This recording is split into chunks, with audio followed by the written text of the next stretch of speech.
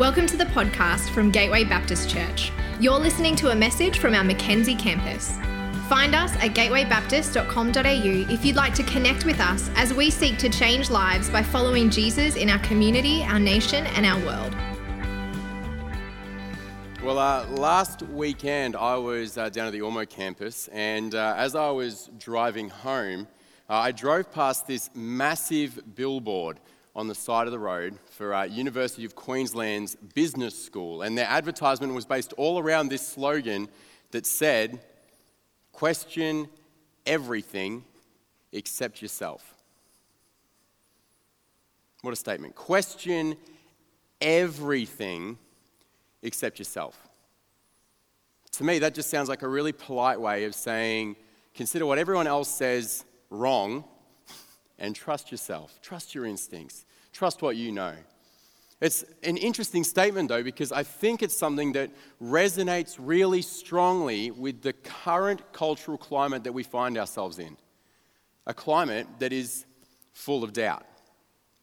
See, I think that if we thought about it, we would realize that doubt is our default stance. Think about it. If someone comes up to you and says, "Hey, I got this amazing new job at Apple," your internal thought would probably be, "I doubt it." Or someone said, "Hey, guess what? I met Hugh Jackman on the weekend. We're friends. I have his phone number." You would probably be like, "I doubt it." And if you're a 28-year-old guy and you have a friend come up to you and say that they just set a new PB at the gym and it's heavier than yours is, you doubt it. There's no one stronger than me, that's how it is. You doubt it. And we live in a culture of doubt. And I want to help you guys kind of see that maybe for you. Actually, if you think about it, doubt is your default stance. See, what would you think if I said that in the last 3 months, I've been able to spend some time hanging out with a pastor that leads a church in Atlanta of 30,000 people and a pastor that leads a church in Oklahoma in America of 100,000 people? Doubt it. You look at me. Why would they want to spend time with you? You're in Brisbane, so firstly you've got to get over to America somehow. You lead, Ben, a youth ministry of a couple of hundred teenagers. Yeah, you're doing a great job, but that's not even close to 30,000 or 100,000 people. How would you even get that opportunity? How would that even happen? You're probably sitting there thinking, "I doubt it."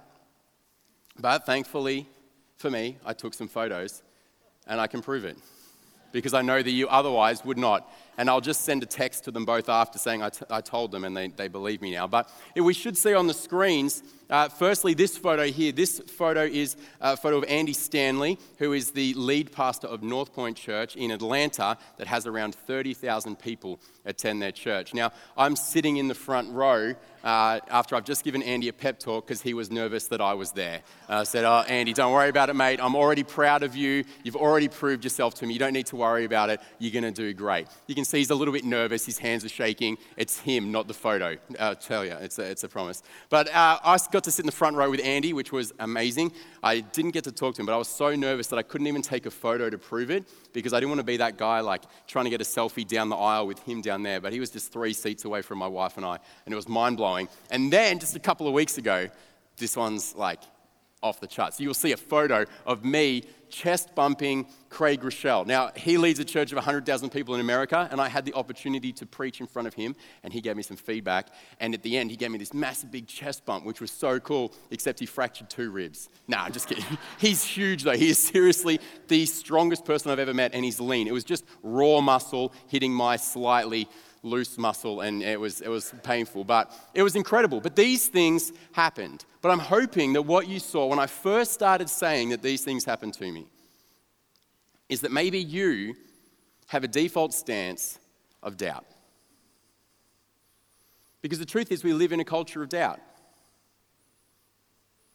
You will doubt so many things probably today and definitely the rest of the week. Have you ever seen those health articles where it seems 1 week 2 coffees a day is good for you, the next week 28 coffees a week is good for you, then the next week you find out that 1 coffee a day is really bad for you. And it's like, well, what's going on here? I doubt any of it is really even true.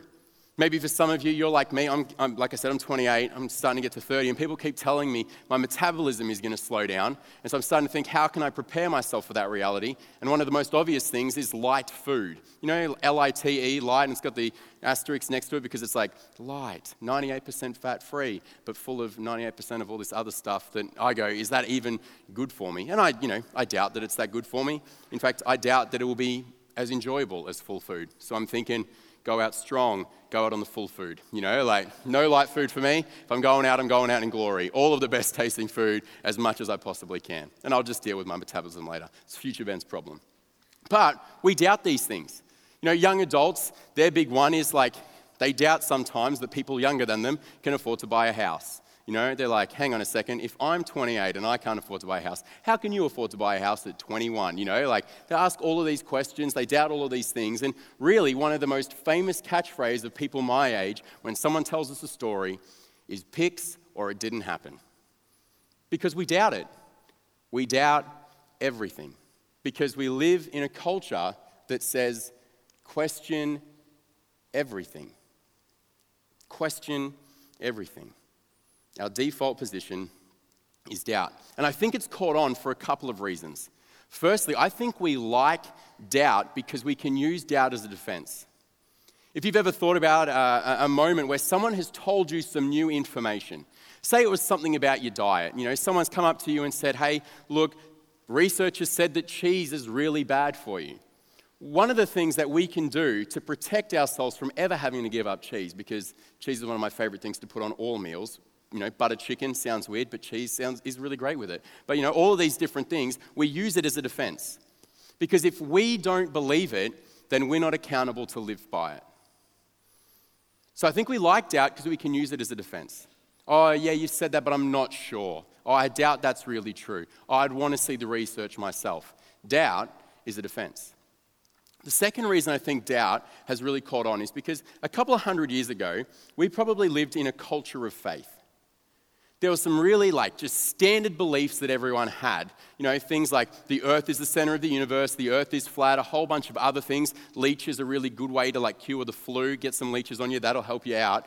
And slowly but surely, we realized that these things weren't true. And all of a sudden, it began to look like we need to question everything that we've held as true because maybe it's all wrong. And so we like doubt because doubt seems to be the pathway to understanding. Actually, if we can doubt the right things, we can find out what's really true, what's really right. So we like doubt for those two reasons. But doubt does have an impact on our faith. If we're living in a climate that says question everything, doubt can really eat away at our faith. Some of you here this morning, you might have some doubts or have some questions, and the truth is, if you do have them now, that's something that you're dealing with. But all of us, you're going to face doubts. You've either faced them in the past or you'll face them in the future. Doubts are part of our faith. And if we took the time, I'm sure that we could fill these screens with the doubts and the questions that we collectively have. And the reason doubt is dangerous is because doubt can be something overwhelming. Doubt can be something that can leave us feeling unsettled and untethered and insecure about the things that we believe. And so this morning, we're going to look at how do we navigate doubt in a healthy way? How do we hold our doubts in such a way that maybe they can be helpful instead of detrimental? And to do that, we're going to look at the story of Thomas. And the reason for that is if you don't know who Thomas is, he's the most famous doubter you'll ever hear of. Anytime we talk about doubt in the church, who do we go to? Thomas. His nickname was the Doubter. Talk about a nickname you want for the rest of eternity. Oh, look, there's Thomas, the Doubter. Fantastic. And we're going to do that by looking at John chapter 20, verses 24 to 29. So if you have your Bibles with you, I'd love for you to open them up and read along with me and take any notes that you want, because it's always good to just get this into our system ourselves. So John 20, verses 24 to 29 says this. Now Thomas, also known as Didymus, one of the 12, was not with the disciples when Jesus came. Now, for a little bit of background, if you don't know this story, what's happened is that Jesus just recently died and rose again. And he's appeared to a bunch of the disciples. But unfortunately, for whatever reason, Thomas wasn't there. So all Thomas has experienced up until this point is that Jesus died. And so what happens the first time that he goes and sees the other disciples after the death of Jesus? They say this, "Thomas, we've seen the Lord." Now Thomas doesn't respond with, "Oh, that's awesome.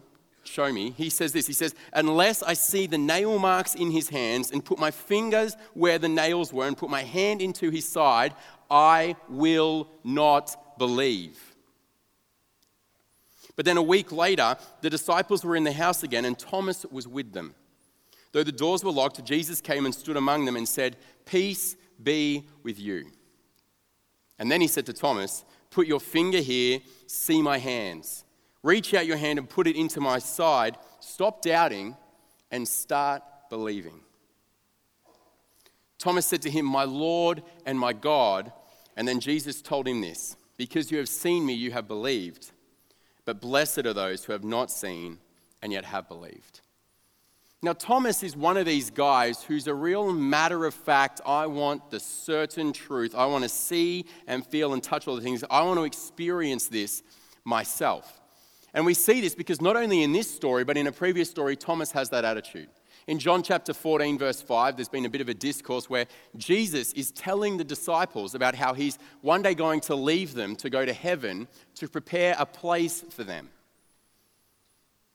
Thomas, though, says this, "Where are you going, Jesus? And if you don't tell us, how will we know how to get there?" Thomas is like, "Jesus, can you give us the GPS location of heaven so that I can put it in Google Maps, make sure I get there on time and at the right location?" You're like, "Thomas, it's heaven, mate. Like, there's no fixed location. It's all a bit confusing." But Thomas is just like one of those guys. Common sense, no nonsense. Tell me exactly where it is and how to get there, and I'll meet you there, Jesus. Don't you damn worry about it. It's going to be just fine. But that is not how it works.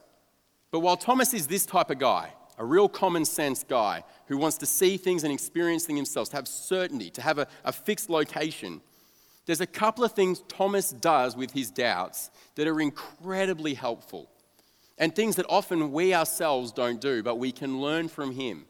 And if we can implement them, I think can help us take our doubts and make them something that are helpful rather than detrimental.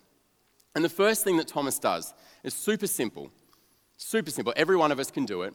But the first thing that Thomas does with his doubts is he shares them. Now, not like a contagious flu, as in he just says, "Hey, these are my doubts.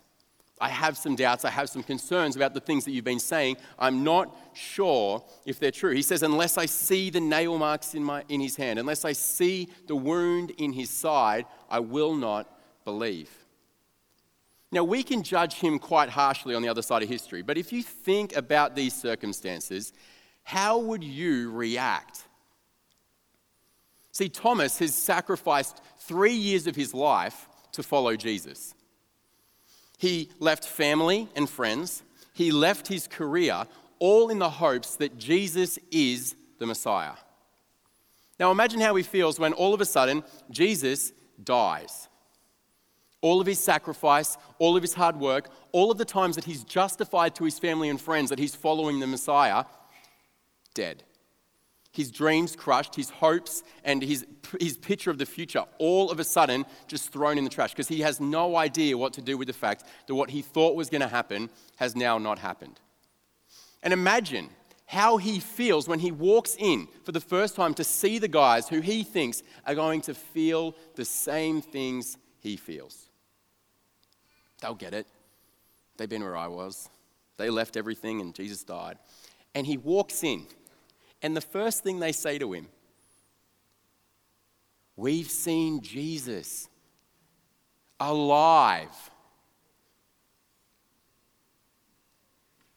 Ridiculous, isn't it? Like, what would you say? Wait until they say to him, "And the doors were locked and he just walked through the walls." Like, imagine, like, what are you going to say? Are you going to be open to this possible new reality? Then you think, "Oh, I guess people can rise from the dead now. Cool, I'll just get on board with that. No stress, no worries." No, we are going to have a sense of doubt and concern and confusion, because this isn't something that we're used to. This is something that sits outside our understanding and comprehension, and it's going to change the way that we relate to the world. So there's doubt involved. But Thomas shares his doubts. And the reason this is so important is Thomas would have had every single right that when they said these crazy, outlandish things, he could have gone, yeah, cool, guys. I forgot I've got an appointment with just someone, and I need to get out of here while you guys are out of your absolute mind. You know, like he could have just left them be and just said, I don't want anything to do with them anymore. But instead, Thomas is willing to just share his doubt with them. And what it does is it does this simple thing. The disciples now know Thomas has doubts. But the disciples now know that they need to care for Thomas, support Thomas, help Thomas. They know that there's a role that they can play for Thomas because he has shared it with them. And so often for us, we do the exact opposite. See, when we carry doubts, what we do is we start feeling afraid. And so because you feel afraid, you go, oh, I'm not really sure I'm going to share this with anyone because I'm not sure how people are going to react. Or maybe you start thinking to yourself, you know what, good Christians wouldn't doubt, and that means that there's something wrong with me. I can't let people know that I'm struggling. Or this is the first time in your life that you have been experiencing the burden of doubt, and you just don't know what to do with it. And so you keep it to yourself. You don't share it. You don't want others to know. You keep it to yourself. The problem is that when you do that, you rob other people of the opportunity to help you. You miss out on the support and care of other people. You miss out on the collective resources of this room. Like this room is full of people who may have the resources to help you with your doubts, to answer some of the difficult questions that you've been facing. And if you keep it to yourself, they will never know. You will never be able to get pointed to that one person who could give you what you need in one conversation. So if you're here this morning and you feel the burden of doubt, if you feel like you're carrying that doubt and you feel like, I'm not sure what to do with it, here's what you need to do with it. Share it with someone. Share your doubts with someone that you trust, with someone that you know cares about you, with someone who you know will help you, but share your doubts. Share it with them. It's what Thomas does, and it's really, really important because it helps those around him do the second thing that Thomas does, which is really, really important for us to do too. See, the second thing, I don't know if you noticed it, but Thomas does this. While he's doubtful, he stays faithful. While he's doubtful, he stays faithful. And I'm not saying he was like full of faith and full of doubt at the same time. Like literally, he was doubtful. He really had some serious doubts about this. And yet he stayed faithful to the people that he'd been doing life with. He stayed faithfully connected to his community. And again, it's easy for Thomas to have just walked away. We see that after the first instance, it would have been easy for him to say, I'm done with them. They're insane.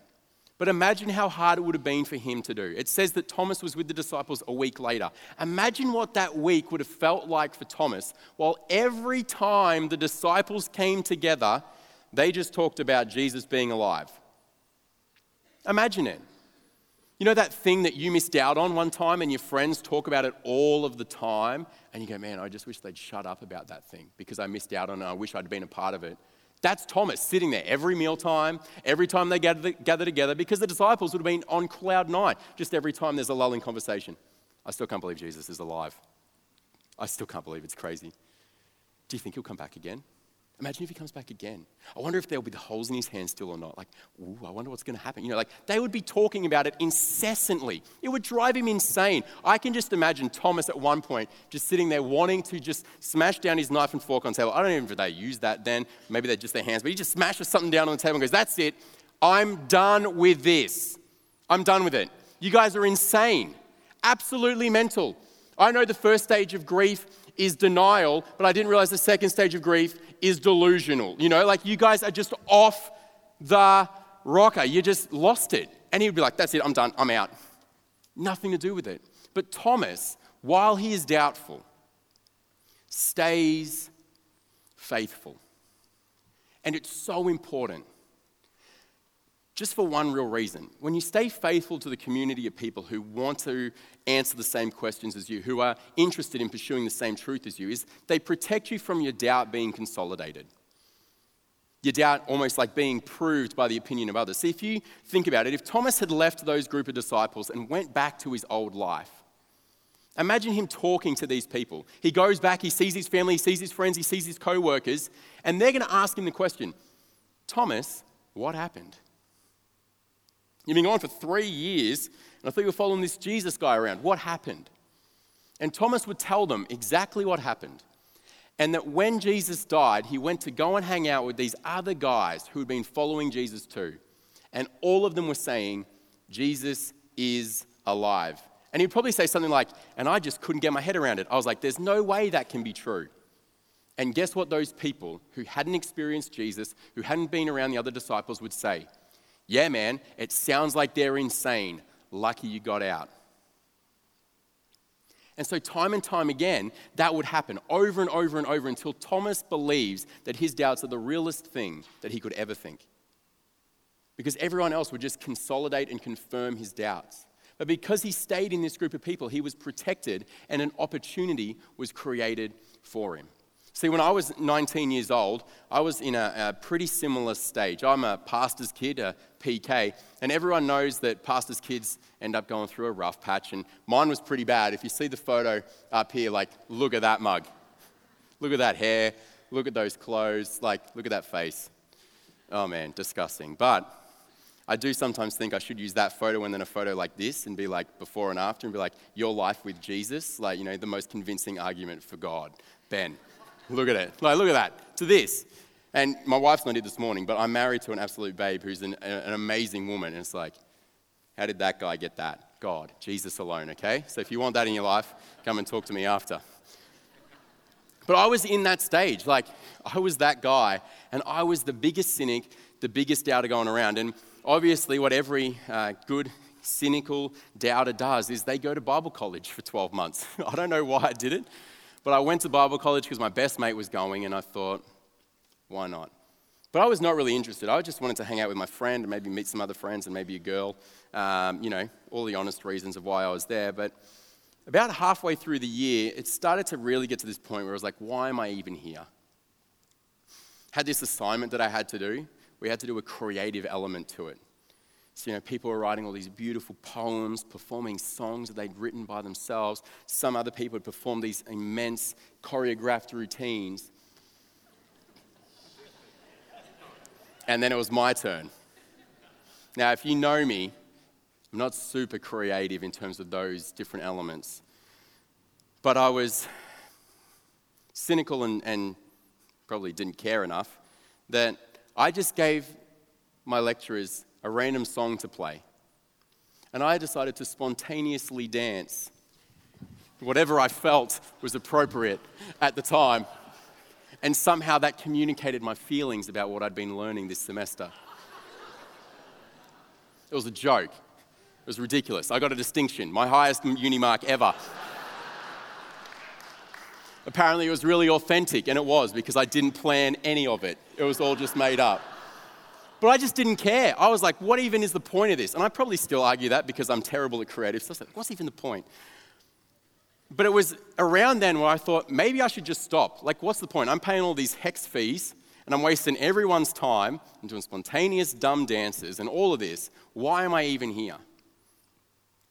And I really thought about giving up, to the point that one of my friends, he also said, hey, I'm thinking about dropping out and going and working. And I thought, great, I'm not the only one. Maybe if 2 of us drop out, people won't judge me so harshly. But for whatever reason, probably just because I was lazy and didn't know how to actually drop out of uni, still don't know how to drop out of uni. Someone help me. But I was there at mid-year Bible college camp. Now, can I just say that if you want to go to the most Christian, hyped up Jesus place ever, mid-year Bible college camp is the place to go. Everyone's had 6 months of learning and loving Jesus. Everyone's had 6 months of like D&Ms and conversations, and you get a week of just like worship and messages and people who are like at Bible college, so they just love Jesus so much, and everyone's, just love Jesus. It's amazing. Except, I'm not there anymore, but except that guy. He didn't love Jesus that much then. And I remember being there. I was just a cynical guy in the corner, like, why are we doing this? All of this is dumb. I think everything is stupid. Just dumb. Doubt that. We get to the last night, and if any of you have been on a camp before, a Christian camp, you know that the last night is cry night, as we like to describe it in youth ministry. Last night's cry night, and we love the last night because we know it's when we need all the tissues that we take to camp and all of the kids cry. And I'd been on a lot of camps as a kid. As a pastor's kid, Mum and Dad made me go to the church camps and the extra camps to make sure I got as much Jesus in me as possible. And I knew the last night was cry night. I'd been a victim of the last night cry night. Victim's the wrong word. I'd been a part of the last night cry night. And I remember getting to that night at Bible college, and I was sick of all these like hyped up Jesus people, and I was like, whatever. So I'm standing there leaning next to the door. My friend Kate is there, and she'd been on a lot of camps. We'd met on some of these camps beforehand, and I remember saying to her, I said, hey, Kate, you ready to cry? It's just so cynical. You ready to cry? And she was like, Ben, you better be careful. You might be crying tonight. Nah, I'm not going to cry. I've completely suppressed all emotions to the point I don't feel anything anymore, so I'll be fine. But we get in there and worship's going on, and I'm standing in the back, arms crossed, thinking, what even are these songs? What's Hosanna even mean? I don't even know. Why am I singing if I don't even know what it means? You know, like just real loser kind of guy. And the person gets up there and does this message, and it's a really profound message. I can't remember any of it, but it was really profound, and people were really engaging with it, and it gets to the end of it. And I remember she's up the front, and she's like, look, if anyone needs to do business with God tonight, then now's your time to do it. I want you to come to the front. And I remember just feeling my heart feel nothing, and I did not respond in any way at all. I was like, nah, not interested. Everyone else was running down the front, tears down their face. Oh my gosh, I just love Jesus so much, and all this sort of stuff. And I'm standing at the back, again, just whatever, so cynical. This guy, one of my leaders, comes over to pray for me. He says, hey Ben, can I pray for you? Now, at Bible college, you have to say yes to every prayer. You have to. If you don't, you get in trouble, you get a suspension. Just kidding. But it does feel like that sometimes. It's like, how do I say no at Bible college? But he starts praying for me, and that was the moment everything changed. So he starts praying for me, and I still can't describe it now, but my face got hot, like really hot. It was the middle of a Victorian winter, so it made no sense, really hot. My eyes started to flicker, and I remember thinking to myself, I don't think I can stand up right now, and doing everything within my power to make sure that I did. Like, no, I'm not going to fall over. But eventually I just couldn't, and I fell over, and I just started bawling my eyes out, just crying. Like, not like, like at the back, like that real guy, crying at the back. It was horrific. And the guy had no idea what was going on. And he told me after, all he said was, God, do whatever you need to do in Ben's life. And then I fell over, and he was like, oh my gosh. And I started bawling like that, and he left me. He literally just, okay, see you, mate. You go, do whatever you need to do. So I'm up the back. Everyone's up the front, normal crying and getting prayed for. I'm up the back, lying like this, crying in the back. Everyone's like, what is going wrong with this guy? People leaving to go to the toilet. Who is he? What's happening? So, in control. You know, I'm like 15 minutes, full on crying. I stop, I sit up, I'm like, well, that was weird. I've never had that happen before. And then I don't even know how to describe it, but this joy began to well up inside of me to this point that I just started laughing. Again, let me set the room. Jesus' people crying at the front, getting prayed for, candle lights. Me up the back, hysterically laughing. Again, not just like, ha, ha, ha, ha, ha, but like full-bodied laughing. And I'm getting shushed because everyone's like, that punk band up the back is laughing at everyone who's getting prayed for right now. Shh, be respectful. Shh, stop it. I couldn't stop. Nothing funny was happening. One guy was trying to walk out of the room, and the whole time he was like, is my fly undone? Like, what's going on? I'm really self-conscious. Why is this guy laughing at me? I had no idea what was going on. That finishes, and I remember standing up and going, I feel really good. Really good. And I didn't know it at the time, but I talked to someone after, and what happened was I just got filled with the Spirit, and just the joy of the Lord was just like pouring out of me. I can't describe it any other way, but I walked out of that room a different person. So much so that people said, Ben, your eyes look different. It looks like there's a weight that's physically being lifted off your shoulder. You seem different just from what happened in that room. And see, I was full of doubts, but for some reason, I was faithful enough to be there.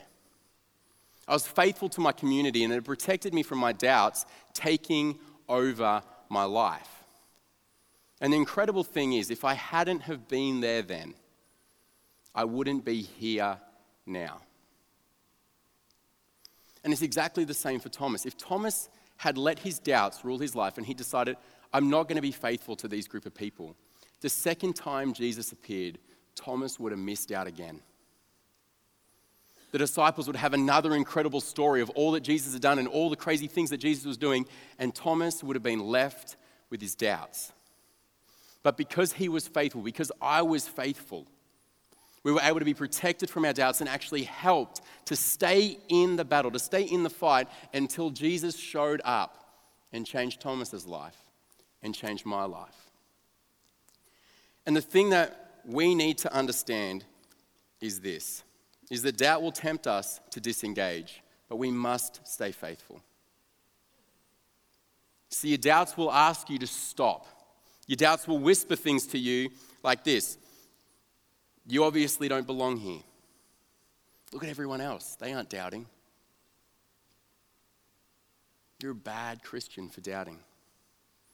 No one wants to hear your questions. They'll think you're backsliding or that you've lost your faith. Mate, once they find out you're doubting, they're just going to kick you out anyway. You may as well just leave. See, doubt will tempt you to disengage. That will ask you to do that. Just stop. Give up. Quit trying. No one's going to help. But if you will stay faithful, then what will happen is your doubts will get transformed into greater faith. So that's what happened for me. My life got transformed to the point that there's no way you could ever convince me that God is not real. And Thomas had the exact same experience. See, Thomas sees Jesus.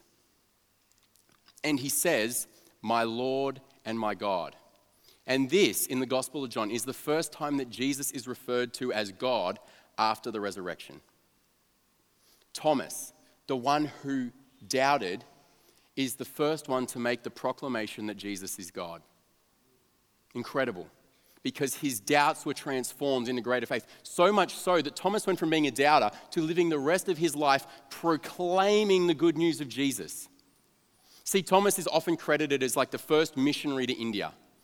That he went into whole bunches of areas in Asia that people hadn't been before, and he was going there and sharing the good news of Jesus with those people. Thomas, the same guy who said, "Unless I see this, I will not believe."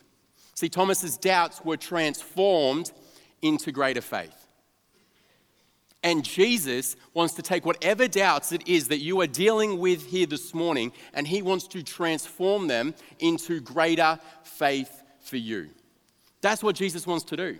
Jesus wants to transform your doubts into greater faith.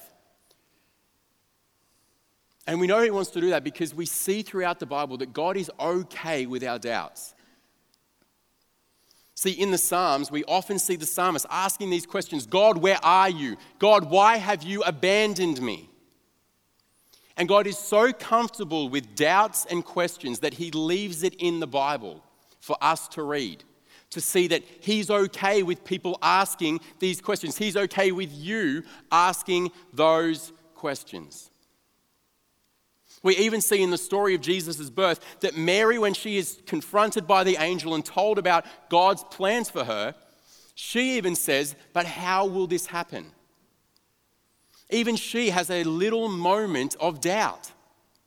But God is okay with your doubts because he wants to take them and transform them into greater faith. You see in the Psalms, so often the psalmist ends up at the end of their psalm, where at the start they've been complaining about God not doing anything or God being absent in their life. At the end is declaring the goodness of God because God has transformed their doubts into greater faith. Mary, a little bit later, has an experience where all of a sudden her doubts are transformed into greater faith. There's this little moment where Mary starts to sing a song of praise to God for how good he has been to her and how good he is going to continue to be to her. Her doubts are transformed into greater faith. See, God is not scared of your doubts. God is not confused or worried that you're doubting, they're safe.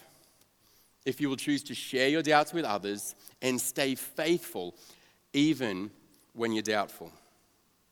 Because God wants to transform your doubts into greater faith.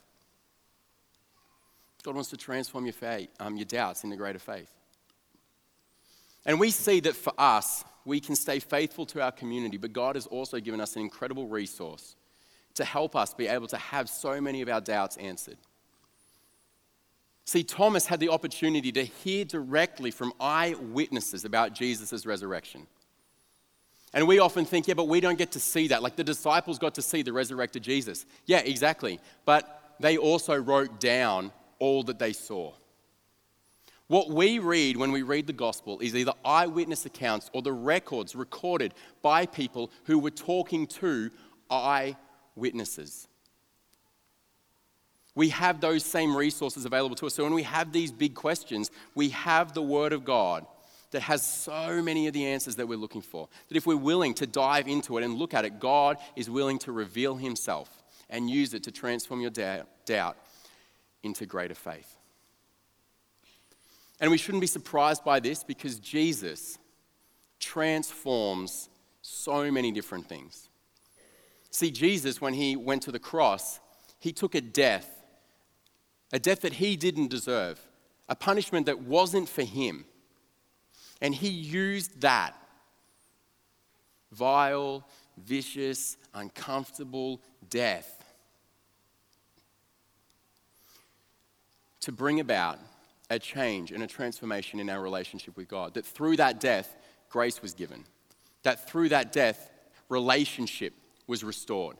That through that death itself was no longer the punishment we deserved, but the doorway to eternal life that we've always wanted, that we've always needed. Jesus was able to transform death into life. And so how much more should we be confident that Jesus can transform our doubts into greater faith? That actually Jesus can see and knows every single one of the doubts that you are already carrying, and He wants to take that and transform it into greater faith. So that you, no matter how you arrived today, whether it was comfortable in your relationship with God, whether it was overwhelmed in your relationship, whether it was carrying doubts that you felt like, I don't know how much longer I can carry them for, that you can know that Jesus wants to transform your doubt into greater faith. That He wants to see you live with a newfound confidence. A confidence that says, I have had my doubts transformed. And in fact, I am going to be like Thomas. I am not just going to be someone who doubts anymore, but I'm going to be someone who proclaims. I'm going to be someone who tells everyone about the good news of Jesus because I've had my doubts transformed. I'm comfortable. I'm confident. I know what I stand for. I know what I believe because Jesus has met with me and taken my doubts and made them into greater faith.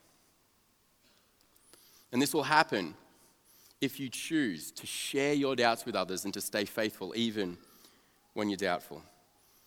And the great thing is for all of us, when we get to that other side, is that we have the opportunity to be a gift to others.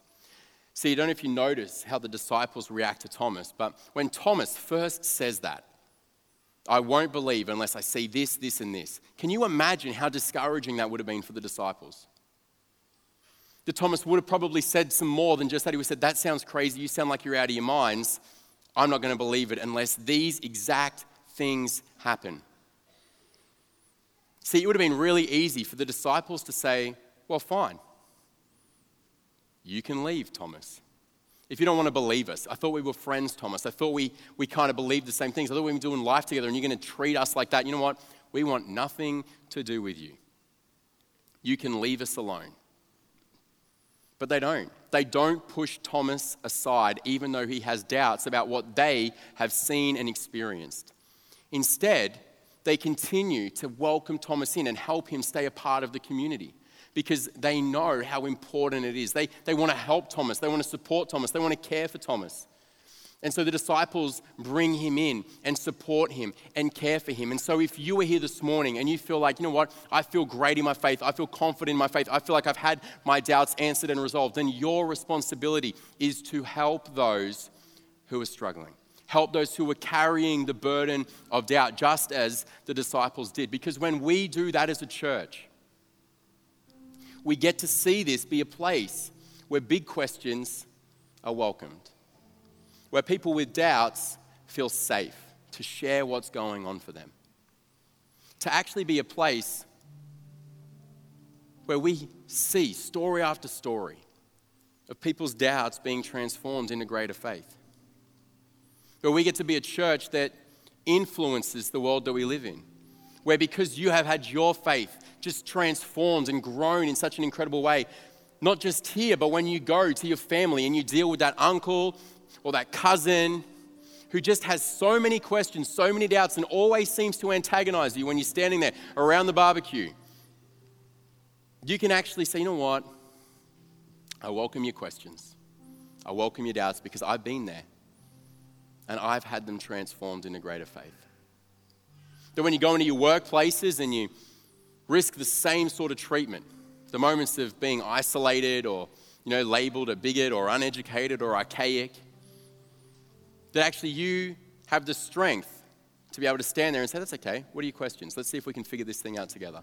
I've been there, I've had my questions, I've had my doubts, and I'm now on the other side with greater faith. When we do that, we can be a church of influence, people of influence, because we can go out into a world full of doubt and provide an opportunity for faith, an opportunity for confidence, for certainty, because so many people are so overwhelmed by the burden of doubt.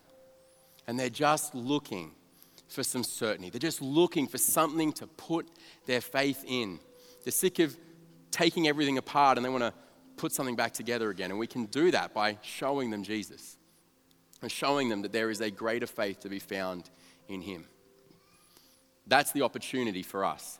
That's the opportunity for you if we're willing to be people who share our doubts and stay faithful even when we're doubtful. And so what I want to do as we finish up here is I want to create two opportunities. The first thing I want to do is I want to create an opportunity for some of you in the room here this morning who might be feeling like, I'm a doubter. You might be sitting here and you might identify as an agnostic or an atheist and you're not even really sure why you're in the room. Maybe you're someone who you feel like, I don't even know what faith looks like for me at the moment. I just feel so full of doubt. And actually, you want to start the journey of going from doubting to believing. Just as, Jesus says to Thomas, stop doubting and start believing. Maybe that's the step you want to take this morning. And so what I want to do is I want to just get us to close our eyes and bow our heads and just create an opportunity. We just do this, if you've never seen this happen before, so that it creates a sense of privacy and an opportunity for people to do business with God without everyone having a look.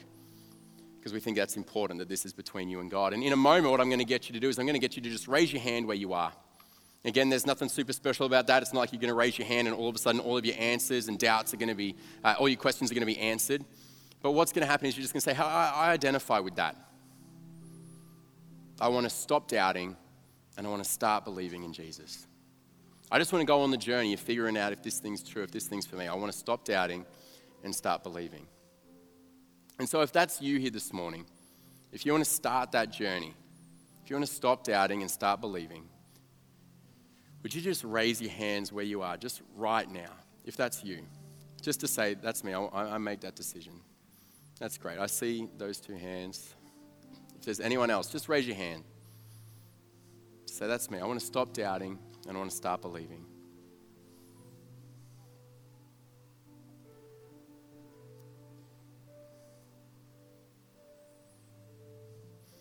Just give one more opportunity. I know it can be hard sometimes when you're wrestling with doubt to just go, yep, that's me. I want to do that. Because doubt's going to tell you not to.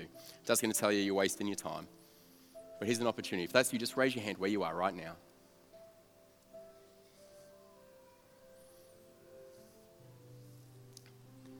That's great. All good. Well, we had two people just raise their hands. So I'm just going to just pray. And if you raised your hand, I'd just love you to just pray this in your heart along behind me, okay? The Heavenly Father, I'm sorry for how I've been doubting. I ask that you would help me to start believing. Jesus, I give you my life. Jesus, I give you my questions. And Jesus, would you transform them into greater faith? In your name we pray. Amen. Amen. Hey, can we give those people who just raised their hand a massive round of applause this morning? We hope you've been blessed by this message. If you've made a decision to follow Christ or would like us to pray for you, please go to gatewaybaptist.com.au and let us know.